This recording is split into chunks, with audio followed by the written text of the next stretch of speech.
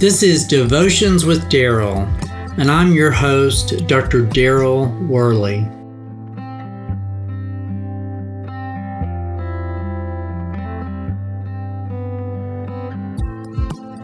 The word Trinity is not in the Bible, yet the reality the word represents, one God in three persons, is really seen throughout all the Scripture.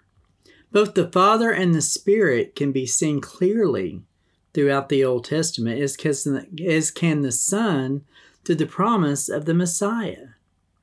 The New Testament presents Jesus as the fulfillment of these messianic prophecies and continues to show the work of the Holy Spirit alongside the purpose and plan of the Father. Luke pointed to the work of the Trinity earlier in Luke chapter 3, verses 21 and 22, as he described Jesus' baptism and the presence of the Holy Spirit and the voice and words of the Father.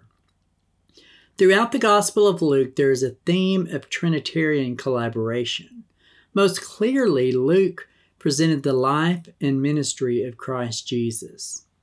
But when we pay attention, we can also see the empowering presence of God, the Holy Spirit, supporting and guiding God the Son every step of the way. Each moment of messianic ministry, every special stirring of the Spirit, led up to the finale of God's plan. The Spirit of the Lord is on me because He has anointed me to proclaim good news to the poor. He has sent me to proclaim freedom for the prisoners and recovery of sight for the blind, to set the oppressed free, to proclaim the year of the Lord's favor. That's Luke chapter 4, verses 18 and 19.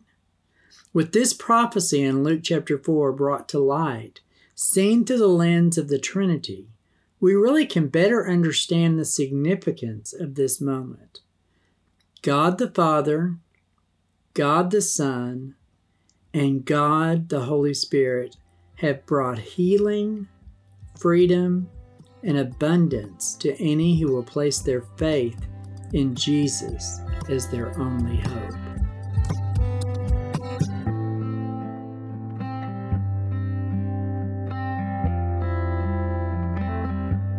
Until next time, this is Dr. Daryl Worley praying that you have a day filled with the richest blessings of God.